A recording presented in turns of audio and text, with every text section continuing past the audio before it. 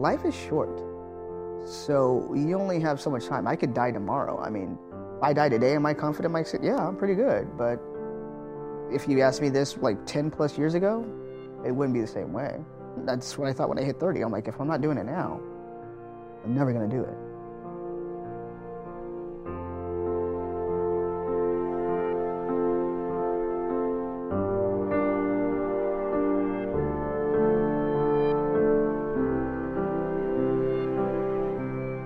Konnor is a transgender man of color, a veteran of the U.S. Navy. He's served in law enforcement. These days, he works in IT and DJs at local bars on the side. He lives in Sacramento, California, with his wife, Brooke. Konnor's charming, passionate, and quick with a joke. My name is Graham High. I'm a straight white guy. After the 2016 U.S. presidential election, I realized that there was plenty of talking and not a lot of listening, especially from people like me. I'm not a trained therapist. I'm just a guy who wants to understand people who are different from me, who live lives that aren't like mine, people like Konnor. Please note that our conversation includes profanity and discussion about sexual abuse. This is Straight White Guy Listening.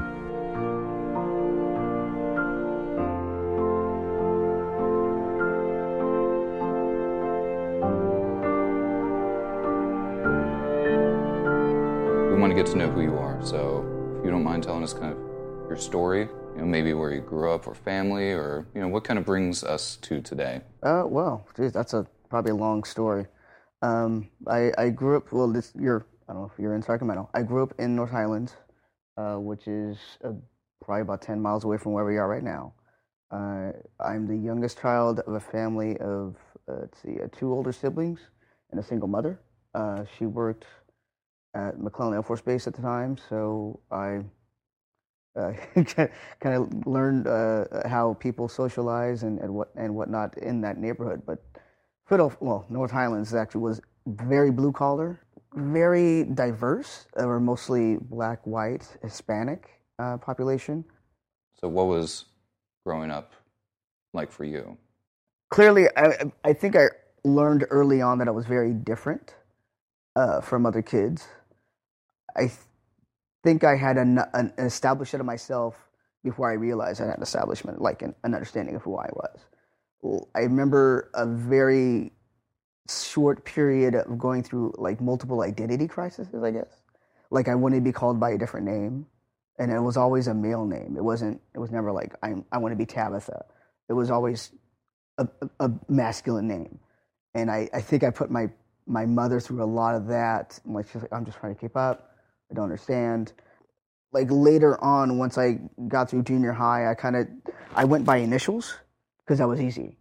That was easy to like identify. It was easy for people to figure out who I am. And plus my name wouldn't get messed up because I didn't have the same name then as I do now.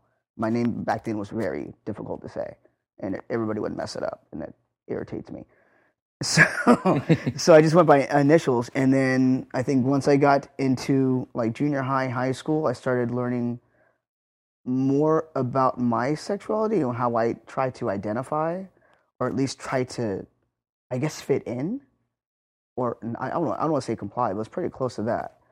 And then after high school, after high school, I went to the military, and then after the military, once I got a more established understanding of myself and where that was coming from, I just started transitioning.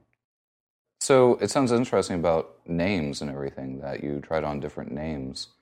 Is a name a very strong part of your identity?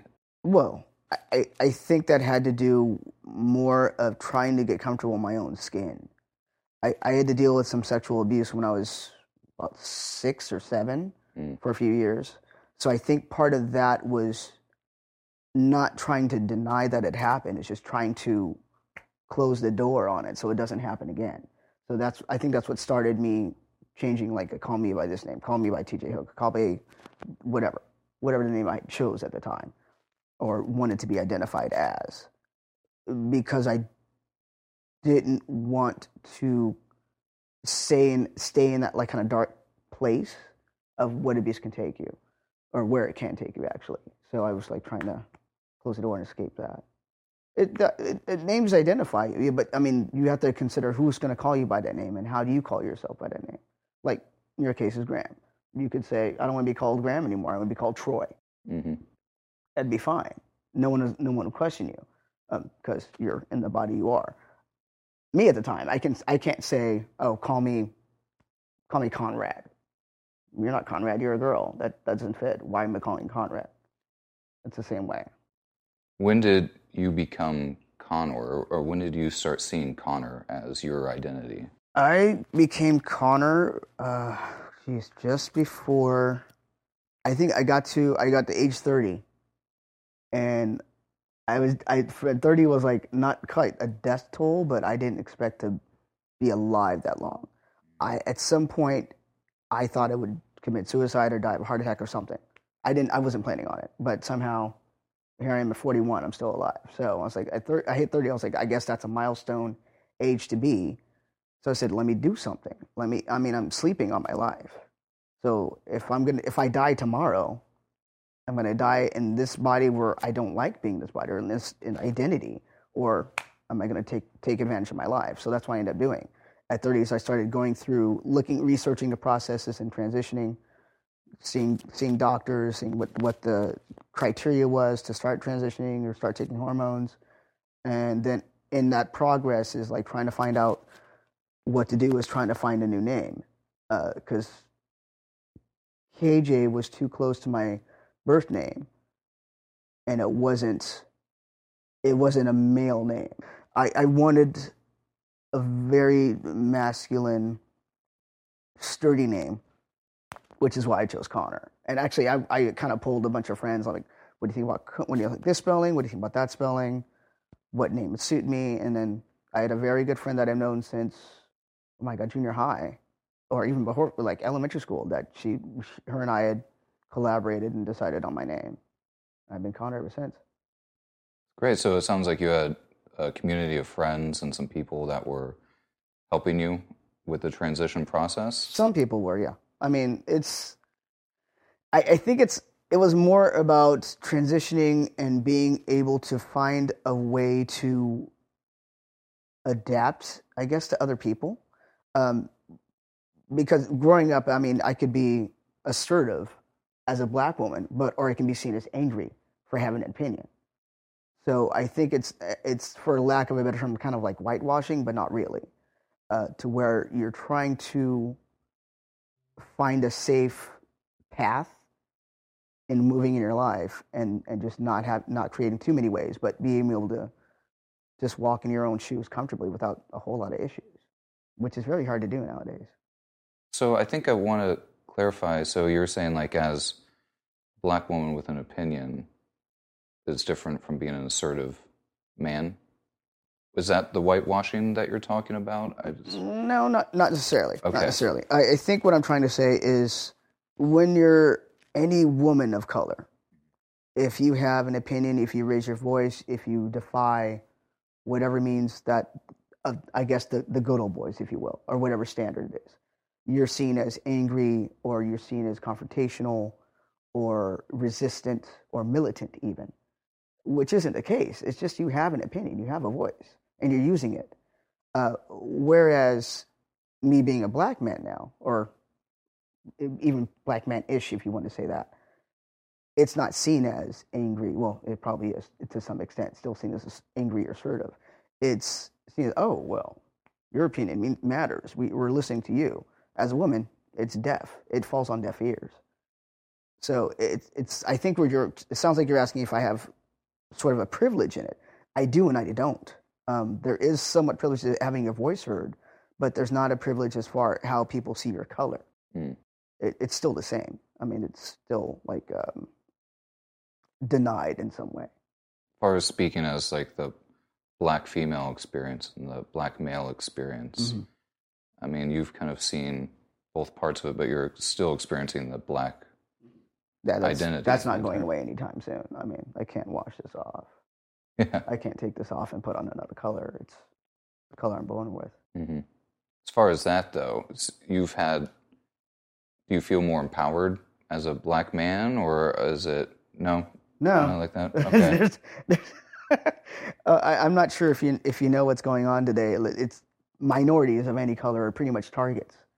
It's no one is safe, no matter if you're a black woman or a black man. So it's not like there's no real privilege. I'm still a target as much as a black woman would be. I'm still a target as much as a trans woman would be, of any color.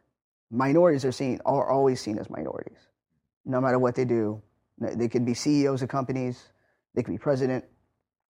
So everybody else, they're still lesser than.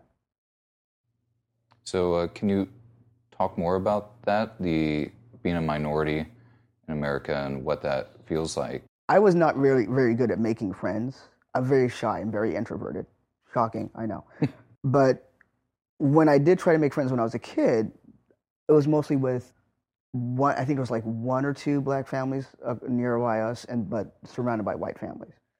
So when I did make friends with white kids, I would have a good time with them playing around, recess, whatever, one day, and then the next day they recite a joke that their parents taught them, like some racist N-word joke. It still happens in its own sort of way, whether it's just meeting people in a bar, at work, just driving around, anytime. It only takes that like one little glimmer, that one little bit, to sort of piss you off all over again. And then you think to yourself, why is this still happening? Why? Who's the real problem? Is it me or is it them? What were they taught? Because clearly it started at home, based on when I was a kid, like hanging out with kids, that their parents taught them something, and then it still festers and continues. It's almost like a virus.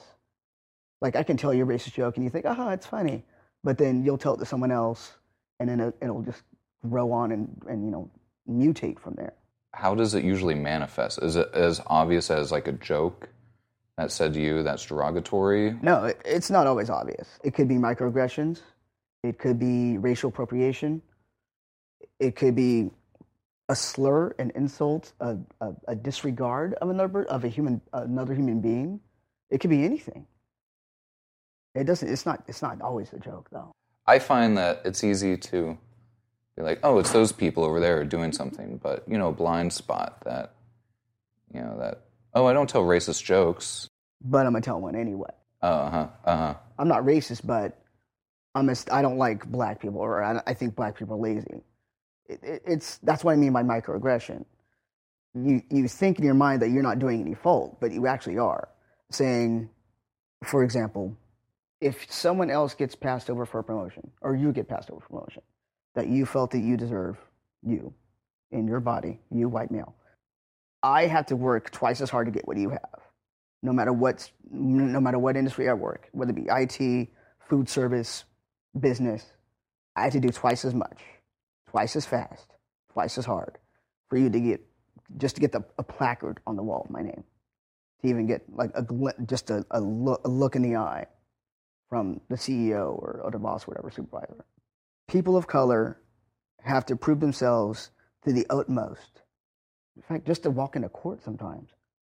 If they're charged with a criminal charge, they have to prove everything unreasonable, have all the evidence in hand, have the best lawyers, etc. For, I don't know, let's say robbery. Meanwhile, they're CEOs for banks that are stealing from other people. They get a slap on the wrist. People are getting shot by cops, and the cops are walking off scot-free. It still happens. It just breaks my heart. And it makes me angry. Yeah, I could see that.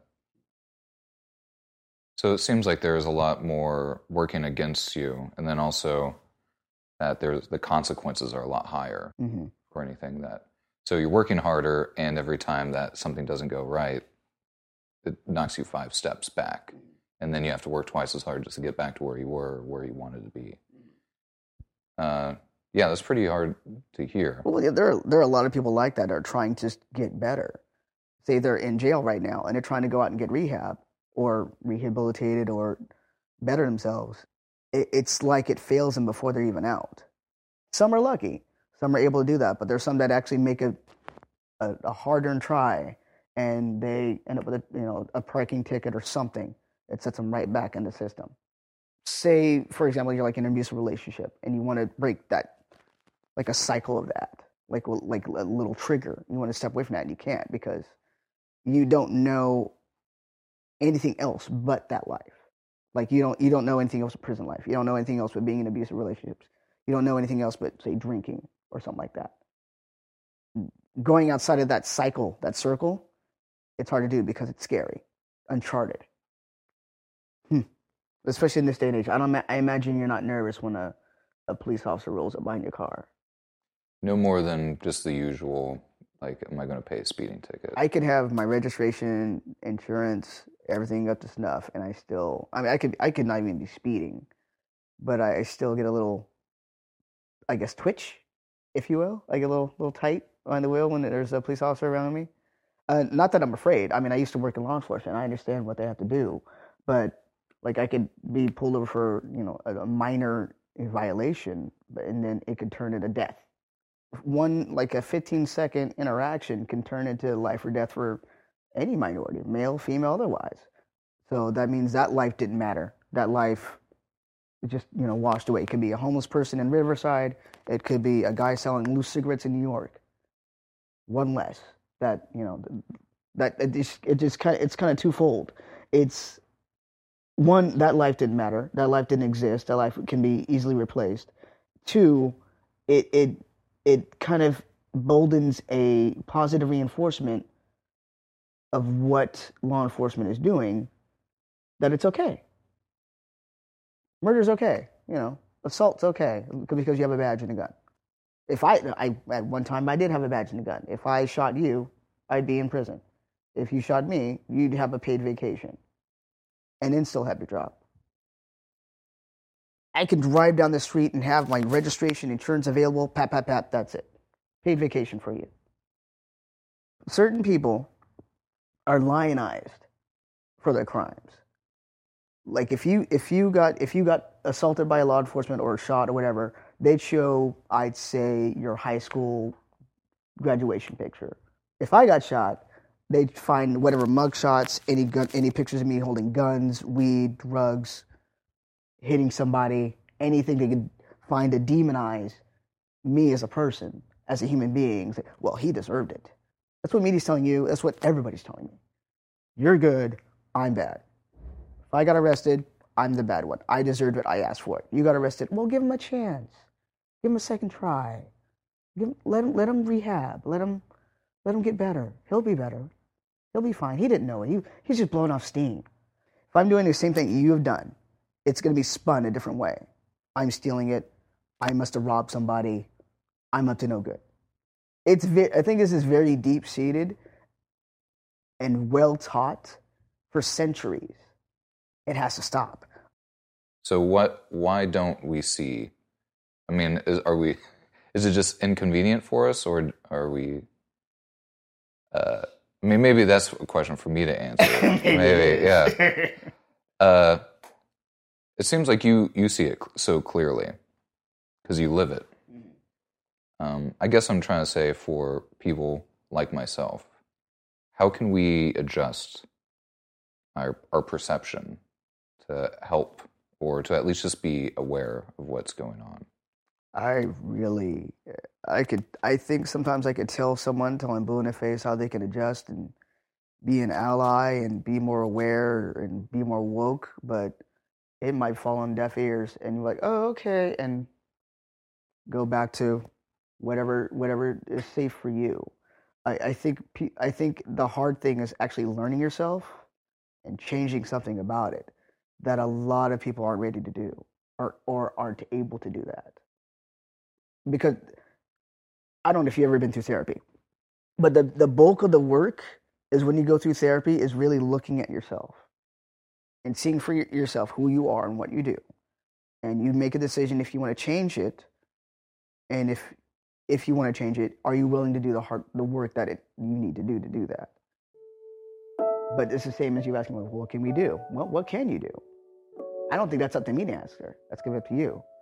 It's up to you if you want to do something. I can tell you be more woke, go to the library, volunteer, be more of a human being,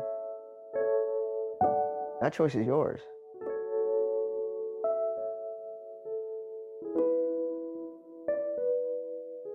There's a large ally movement, but there's not always understanding. And there's a lot of, sometimes, ignorance even among well-meaning people. I think maybe you could shine some light on the growing allied community, but some things that we don't quite understand, even between the LGBTQ. A lot of people want to party. A lot of people want to be black until it's time to be black. A lot of people want to party with the gays until it's time to be gay. I mean, we're good enough to hang out with you. We're going to be like basically accessories in your life. How do I put this? Bachelorette parties and gay bars. We're accessories. We're good enough to hang out with you, but you know our rights, our struggles. You don't want any part of it. You just want to keep partying. So there's allies who actually fight for it and call congressmen and write letters and whatnot. Or there are people who are just standing in for face and waiting for the party to start. Which one are you? People say that they're against trans people or they're against gay people, but they don't really know any trans or gay people. It's outside of their norms, so they don't want any exposure to it. They don't want to see themselves in another gay or trans person. Because that's a human being. I mean, I can't really say, oh, I hate white people, but, you know, there are some traits about white people that are just like me. Some traits about black people that are just like me. We're all human. We're blood and heart, everything. But, I mean, I get that there's people that want to be allies and fight, but I think some people are going about it the wrong way. I think your word accessories is very strong and it's appropriate. Especially in social media age where it's kind of easy to take a picture or be like, you know, hashtag whatever, right? Mm-hmm. And then you do your part and you look like a open-minded person. Mm-hmm. So kind of taking that next step and seeing the LGBTQ community as humans, you know, more than just like an accessory. I mean, that will take a lot more empathy or a lot more work, I guess, than just showing up, doing some hashtags. Well, I mean, don't complain about gays when you're in a gay club. It's like going to Walmart and talking about you hate low prices or something like that. Come on. So you've heard people go into a gay club and party and then be homophobic? Quite a lot, yeah. But they don't realize they're in the gay nightclub. At least have respect for your environment. Gay people are not there to do your makeup and give you, you know, hairstyle tips and fashion ideas and all that. They're just out for a drink, just like you, having a good time in a safe space. You're taking up space in our safe space. Which why I'm like, respect the environment. You're welcome here. But be respectful. You're not entitled to everything. Being a trans man, you're very masculine in a way. And I'm kind of curious about if these are traits that you already had, the way you carry yourself, or if this is how your identity is Konnor and who you are today. Because, I mean, you just have you're like, very dude-ish, you know, to say. Dude-ish. Yeah. I mean, I try not to be douche bro about it. Yeah. I really try hard not to do it. But yeah, I mean, before I transitioned, I was very butch lesbian, like stud-like, but then, so it's kind of in my masculinity, as you see, it's very innate. It's always been there. I'm just expressing it in a different shell. I think people see it as privilege. To me, it's not. I don't see it as privilege. It's just me being me living my life. So I haven't jumped off a bridge 20 years ago. I've always been masculine as far as I can remember. If there was any sort of femininity, that died a long time ago. But I also don't forget where I come from. And I try to remember the female or feminine side of mine, as opposed to being all gung ho and being a douche and an asshole and whatnot. You're definitely not. I try not to be. I can be though. Oh, I think we all can be sometimes, yeah. I think so too. But that's an interesting idea, though, like keeping a part of your past. And I didn't realize if you change gender and then maybe you just lose what happened before, or you keep a little bit to think back on. Well, some people, I don't know inside their head, but some people transition kind of want to like kill that, close the door, lock it, burn it in fire, which is understandable. There are probably some memories or some circumstances in that life that you don't want to look back on again. But there are some things that can benefit me in some way that I keep that somewhat alive. But everything else can burn to the ground. So I think some people have their way of transition. Some people have another way. So it sounds like a new life when you transition. It sounds like this is a new person on the planet. Yes and no. It's not so much a new person because that person's always been inside. You just haven't brought it all the way out. I told my mother, like, I'm the same person. It's just a different shell. It's not feminine. It's not woman. It's manly. It's masculine, as you say. It's male. The child's still there. The person that you brought into the world is still there, but a whole different way of me walking my own shoes through life. You get a real good idea of who your friends and family are. And if your family drops off, your actual blood family drops off, then your friends become your family. Do you mind if I ask you about your family? The only one in my family I'm really close to is my brother, because he's been very consistent. He's actually one of the few male figures that have been very consistent in my life. I don't know my father. I know my father. I never met him. What stories I heard about him were not very ideal. My mother, we don't talk much, not because of the transition, but more because I got a DUI and she got really judgmental about me about it. But that woman drank more than I can ever remember. I have a sister I haven't spoken to in well over since I transitioned.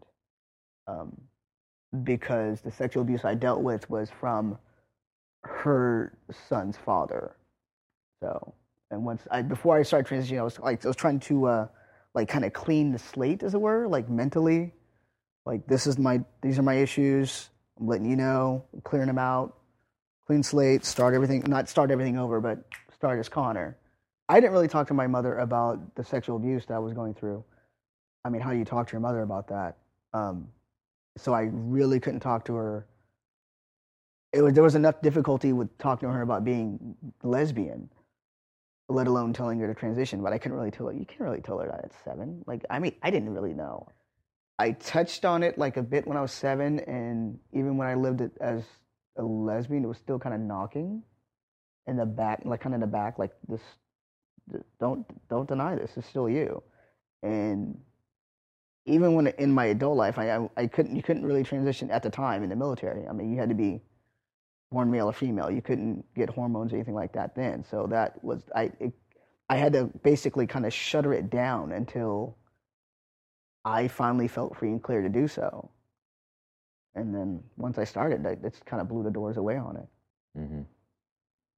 So you felt this as early as 7 years old, some kind of idea. Yeah, because once the abuse happened, it was kind of weird. I thought if I were a boy, this would not happen to me. This wouldn't be happening if I were a boy. He would not have any interest in me if I were a boy. And I think that never let go. Wow. I'm really sorry about that. I didn't tell anybody about it until before I transitioned. And unfortunately I told my family in an email. And my brother was pissed off, but I was like, don't worry about it. He's an old man. He can't hurt me anymore. It's already done. My sister was mad at me for, I guess, casting a dispersion on her son's father. You're a hermaphrodite, you're bipolar, you're a freak. That's why I don't talk to my sister anymore. So whenever my sister and I were fighting, my mother would always take her side. So then I felt like I didn't matter in the family anymore. So I was like, I'm out. So there's that. Yeah. Thanks for asking. Good. Well, thank you for opening up. No, I mean that's a lot to unpack there. Well, you wanted to unpack it. Yeah. Well, I mean, I'm so curious. I mean, you thought clearly like this wouldn't happen if I was a man or a boy, and it seems like that was something that was part of you from an early time. I mean, is that kind of the culmination, the beginning of everything that's kind of brought you here? Well, I think that was like the little fireball, and it just kept getting bigger and bigger. The longer I didn't do anything about it, I guess the longer I didn't listen, the more I ignored it. It just got to the point where I couldn't ignore it anymore. And I think at some point I actually wanted to do it earlier. I wanted to do it before 30. I wanted to do it probably around 23, 24. And I was dating someone that did not want that at all. I don't know if you've been in that situation or in that frame of mind where you're at a point in life where you don't want to be alone. So you end up sacrificing yourself for the benefit of not being alone. So when I didn't do it then, I didn't even look into it then. And then I got into another relationship where it was almost the same way. And I was like, okay, you know what? If that's the case, then you do you. And I'm just going to, I hit 30. I was like, life or death, now or never. If I don't do it now, I'm never going to do it. So, and I think that's like, it's like part of that little fireball. And then just not really, just not caring about being alone.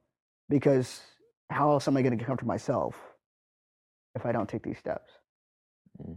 It sounds like it was really dire for you, right?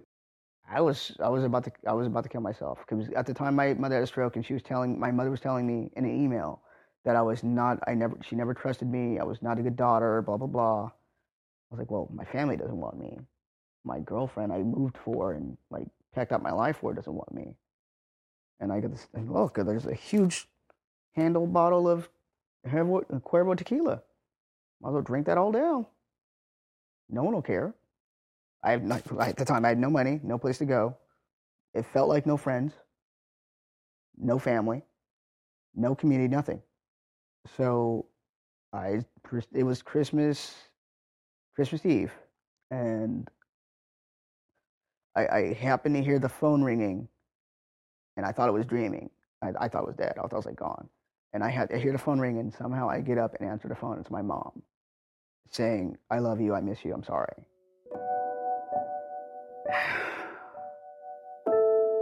So yeah, it was pretty dire, because that's the closest. I've thought about suicide before. That was the closest I've actually gotten to actively trying to kill myself.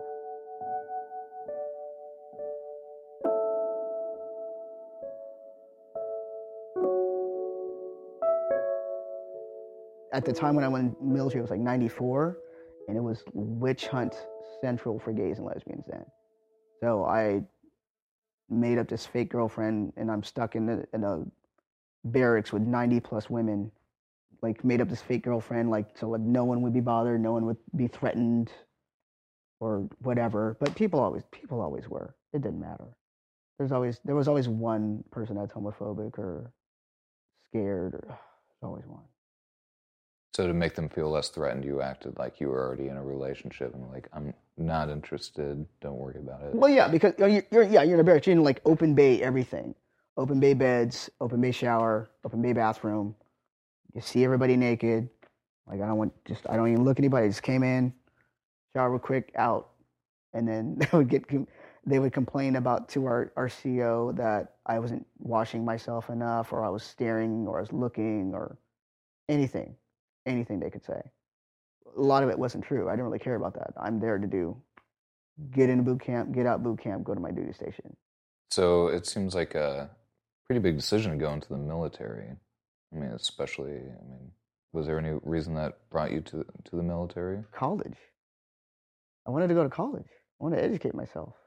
That's the only way I could pay for it. I didn't. I'll show you pictures later. My teeth were really bad back then. They were crowded and snaggletoothie. So that was also the only way I can get braces was the military. How else? I mean, it's the only way I became, an adult, so to speak, because mom wasn't going to help. So You're self-made. in a way, I like to think so, but I can't say hard work got me to the 16th floor. I mean, hard work keeps me alive. So you're very busy. I don't know if you could walk us through like a day or a week of the life of Konnor, because it seems like you've got, you're a DJ. I mean, all the things that are you. I can walk you through about a month. I'm going to have my day job. I'm supposed to be doing part-time until I have my surgery in July, my top surgery. And then I have my night job as a DJ at Depot or Badlands. And then I have my side job also as a DJ for roller derby bouts and tournaments, depending on if it's here or out of town. So I kind of have three part-time jobs. That's impressive. That's a lot. It's very tiring. So you mentioned your top surgery. I mean, that's pretty big. You said July? Yeah, July this year, finally. Congratulations. Thank you. I'm excited. A little scared, but very excited. So what does that entail? From what I understand, it's basically removal of my breasts and forming a masculine, male-looking chest area. I'll have scars, but I'll be flat-chested and beer-bellied, but I'll be able to not wear a binder anymore after the surgery. Great. Yeah. Congratulations. That's great. Thank you. So would this be the first surgery that you've done, or It'll likely be the only surgery. the only? I could get bottom surgery. I actually wanted to get a histo done a couple years ago, but my insurance wouldn't pay for it because I was going through the process of being transgender. But that was work insurance. But now this can be covered by Medi-Cal, which I'm grateful for because I don't have like $6,000 or $8,000 at my disposal. But yeah, I could do bottom surgery. I don't find it realistic because I'm a black man, and I'm sure should I be with someone who is not aware that I'm trans, I don't think they'd be enthused about seeing a 5-inch black penis. I'm a 9-incher. I like to be girthy in more than one area. Yeah. That's funny. Can't take myself seriously with it. That's funny. He's like, I can't. I can't. But seriously though, no, I could do bottom surgery, but it doesn't look, well, at the time when I looked at it, it doesn't, it's some surgeries are more catered for white trans men than black. Yeah, I mean, maybe you can be okay with a 5-inch penis. I can't. There's too much stereotype behind that. Mm-hmm. Some people prefer to be top and bottom, like as authentically male as they can be. Like I said, that's why I say it's more toward white males because you can do that. There are some black males that do. I don't know of any, but there are people in community or in the trans male community that discuss it with other trans males and what they should do or where do I go for shots, what surgery, who should I get surgery from, how do I find therapy, things like that. I mean, there is a small community about it, but not everybody has. Not a whole lot of people have access to such a community, especially if they're living like Muncie, Indiana, or something like that, in like rural Midwest. They probably don't have that access. When you're getting into a relationship with someone and they see you as a black man, how does that usually go? As far as you tell them up at the top, like, hey, this is my situation, right at the beginning? Right, yeah, I have to. Yeah. I have to for my safety and theirs. Because there have been too many incidences against trans women that they tell and then they end up dead. So I put that out in the gate. Like, this is what's going on. You could pass go or go somewhere else. And you can't say I didn't tell you because I didn't told you. What would you want to say to just like a white man? I mean, I kind of want to open that up and see if... I don't know if you want to, because it might get a little physical. I almost want to... If I could, I'd Freaky Friday a bunch of people and just put them in a life that's completely opposite theirs. Like, put you in a homeless person's body and see what you do. Or, no, a girl in Africa. It'd be nice, but I can't do that. It's kind of frowned upon. Be respectful to women, children, other people. Just be respectful. Be a human being. Know that the world's not all about you. And there are other people inside this world besides you. You're not entitled to anything. You're not guaranteed anything but life and death. On the other side of that, someone that is thinking about coming out or transitioning, someone that's in a hard place right now, and you've come through a lot of difficult things, and you speak with a lot of wisdom. Can you impart any wisdom to someone that may be listening that is struggling with some of the same things or grappling with some of the same ideas? No one is going to live your life but you. In my experience, so if you don't do it now, you're never going to do it. Because you're going to find any excuse possible in the book to do it, to not do it. Because you're afraid of being alone, or you're scared, or you don't have the money, whatever.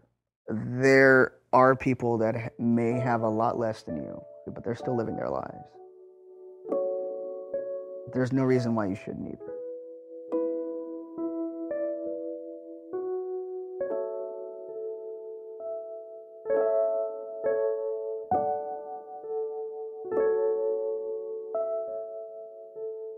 When I started taking hormones, it's really weird. It was frustrating that it didn't happen overnight, but once it did happen, it was like that quick.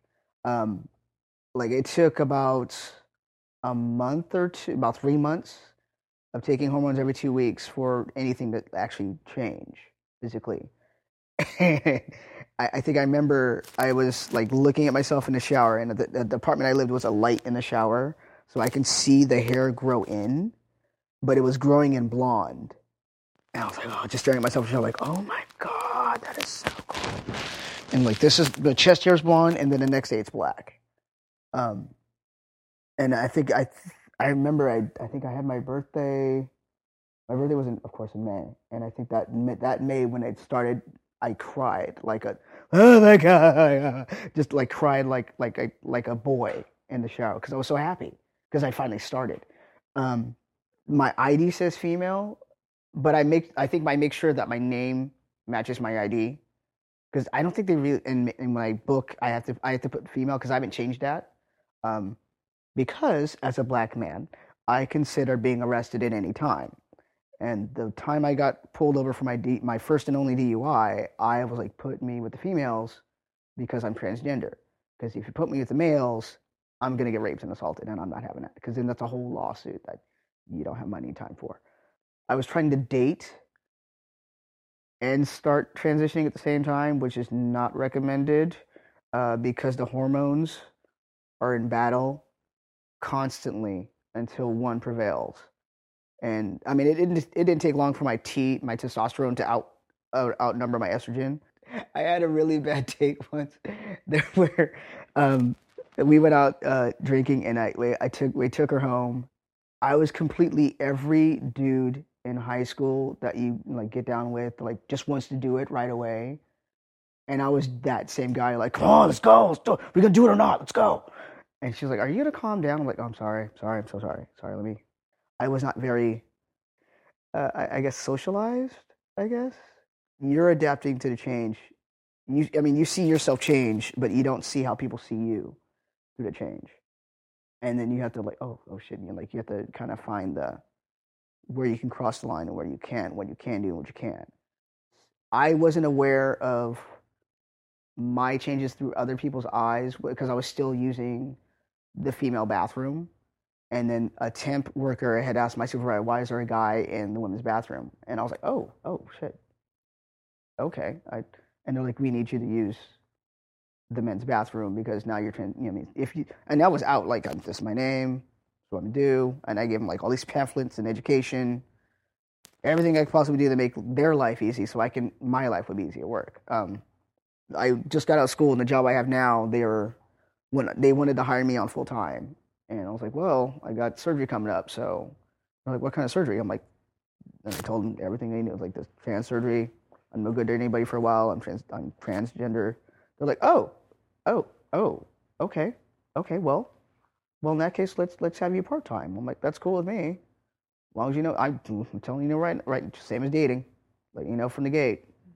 This is what you're dealing with. I got appointments and whatnot. So do you find it's about half and half, people that are supportive and understanding, half that don't get it, or? Well, people are supportive, and there's the other half that they can't do anything about it. So you can be supportive, that's great, and if you're not supportive, that's okay too. I'm still doing it. Yeah. I'm still gonna do this whether you like it or not. This is for my life, not yours. You're not paying my bills. You're not feeding me. You're certainly not fucking me. So until you do any of those three things, you have no say in what I do, unless you pass a law or something. I don't know. Mm-hmm. So do you have to take tea like once a month or twice a month, or? Twice a month, every 2 weeks. I used to self-inject, but I had, I guess, issues trying to put a needle in my leg. So I have a nurse inject for me. It's much easier that way for me. I still get my tea. I don't have to watch myself put a needle in and hope the needle doesn't break off of my thigh. Things like that. It's fun. It's fun. One time I did that was my brother. I was waiting to go to a concert, and I was trying to self-inject.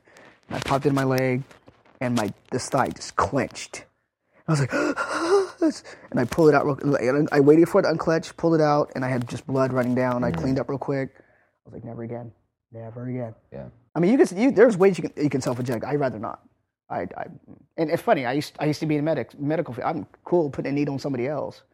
I seem to not be able to do that anymore. Putting a needle on me. Yeah. I was all for it. So I was like, yeah, I can do it. And I'm like, complication. Nope, can't do it. Nope, can't do it. That seems fair. Like you could call it then. Yeah. Yeah, I called it. I was like, no, we're not doing it anymore. You know, when you were talking about it earlier, it sounded like almost like a second adolescence. Oh yeah, it's totally a second puberty. Before I transitioned, I was only in the women, but then once the testosterone leveled out, I was like, I'll fuck anything that moves. I don't care. If you're into it, I'm into it. So you know, let's go. But I mean, that's just really the libido. It's just you want to fuck all the time. I've calmed it down a bit. Your libido is higher now still. Mm-hmm. Like it topped out, but it's still pretty high. It's not quite insatiable, but it's like I said, I've become every guy that I've even tried to sleep with in my early days. Just like, do something with this. I can't. It's just really bad. You're not 14. You're 18 years old now. 15. I'll go with 15. 15. I'm a total boy. Mm-hmm. I'm a total adolescent boy sometimes.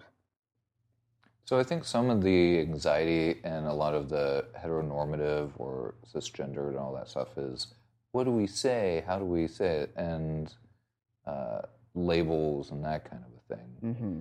I mean, is there a way to educate yourself, or do you just like be okay to like be educated, or? That's the same as asking a black person how to interact with other black people. You just ask the person.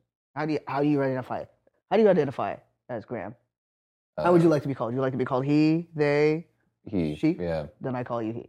Mm-hmm. It's that freaking simple. Yeah. You ask somebody. Yeah. Then just ask a general oracle to give you all the ways of how to treat trans people or how to treat. I mean, it's very different. She might identify as he. I don't know until I ask her, or she says, "Hey, call me he," or they. So it sounds like you're saying like, oh, these are the personal preferences of the people, and just engage each person as such, respectfully. Treat people like a human being. I'm not your trans friend. I'm your friend, Konnor. I'm not your black friend. I'm Konnor, your friend. You don't call your brother like, oh, this is my white brother. This is my UPS working brother. Whatever he does. You don't call him that. You call him your brother. You don't call your mother this old hag or something. Or, anything derogatory. You just call her what she is. But, your mother is more than just your mother. She has a job, she has a life, she has thoughts and feelings, etc. those are all a part of her. That doesn't inherently define her entirely as who she is.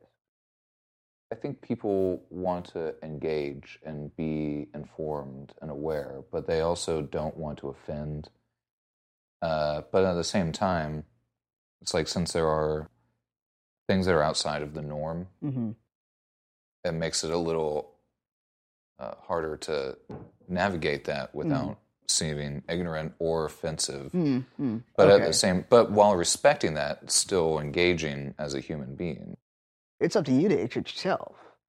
If you want to learn something, you go find a way to learn. You figure it the fuck out, basically. If you want to, I mean, really, you want to learn something, you read a book.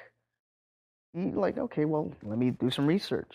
Do some self-research before you expect someone, one representative of a whole category generation of people, to answer the question for you when you could have Googled it or looked up on Wikipedia or something. You know what time it is? What time is it? Look, you looked at your watch. No. Look at that. Now you know what time it is. Do you feel like maybe what we're doing right now is similar to that? Are we putting you on the spot to answer for something?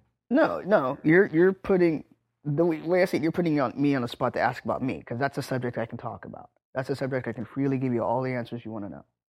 If you're asking me about how to interact with trans people or black people, I can't speak for all of them, and I'm not going to.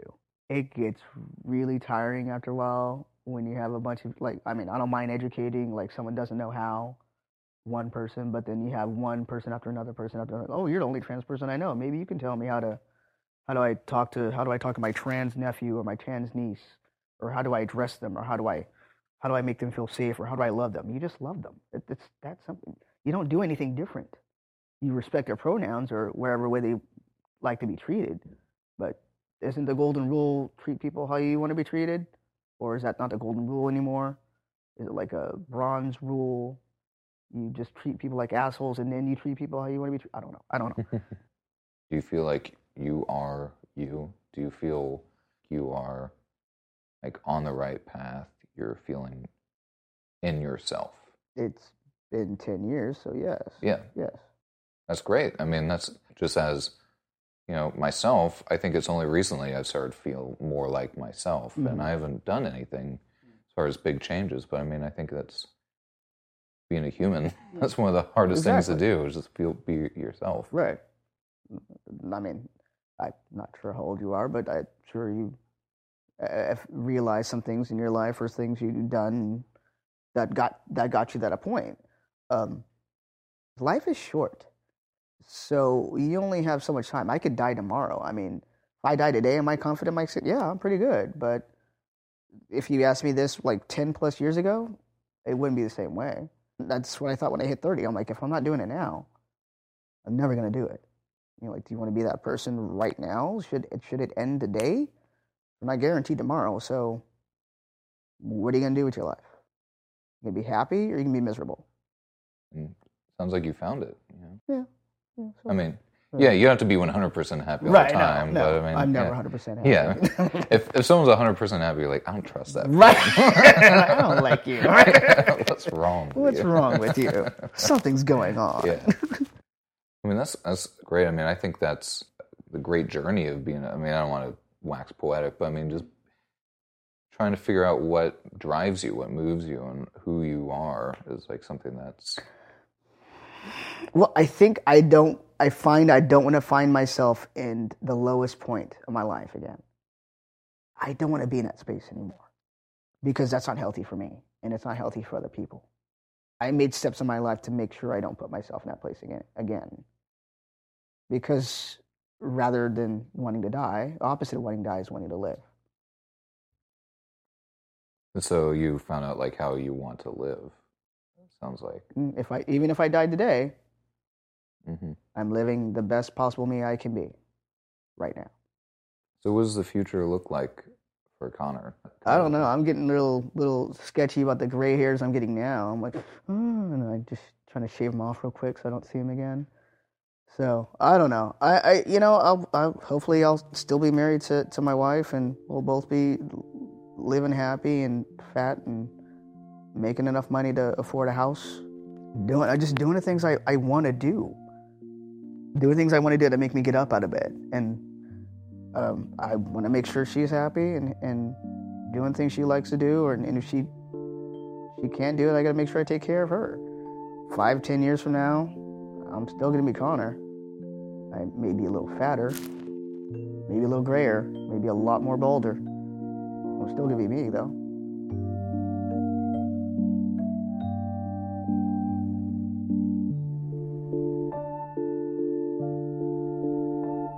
Straight White Guy Listening is produced by Graham High and Rebecca Breithaupt.